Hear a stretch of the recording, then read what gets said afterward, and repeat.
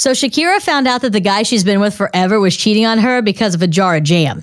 And if you're just new to this story, here it is. Shakira has jam in her house, strawberry jam. Her kids don't eat it. Her man doesn't eat it. She's the only one that eats it. Mm-hmm. And she realized there was some jam missing. Ooh. She's like, who's eating my jam? It's really like the Three Little Bears. Who's been sleeping in my bed? Who ate my honey? Who did this? Yeah. Someone been eating the honey. That's right. And what happened to Goldilocks? The bears ate her. So Shakira is about to have some mistress for lunch because she found out that her dude was cheating on her because of jam. Did you hear about Pamela Anderson's case? No, 812-491-9468. Call us. How'd you catch a cheater? What happened? Sarah, what happened there? Sarah, it's a lot crazier than Shakira, I'll tell you that.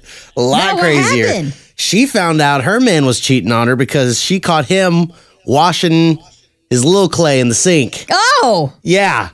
What? Yeah. Washing it in the sink.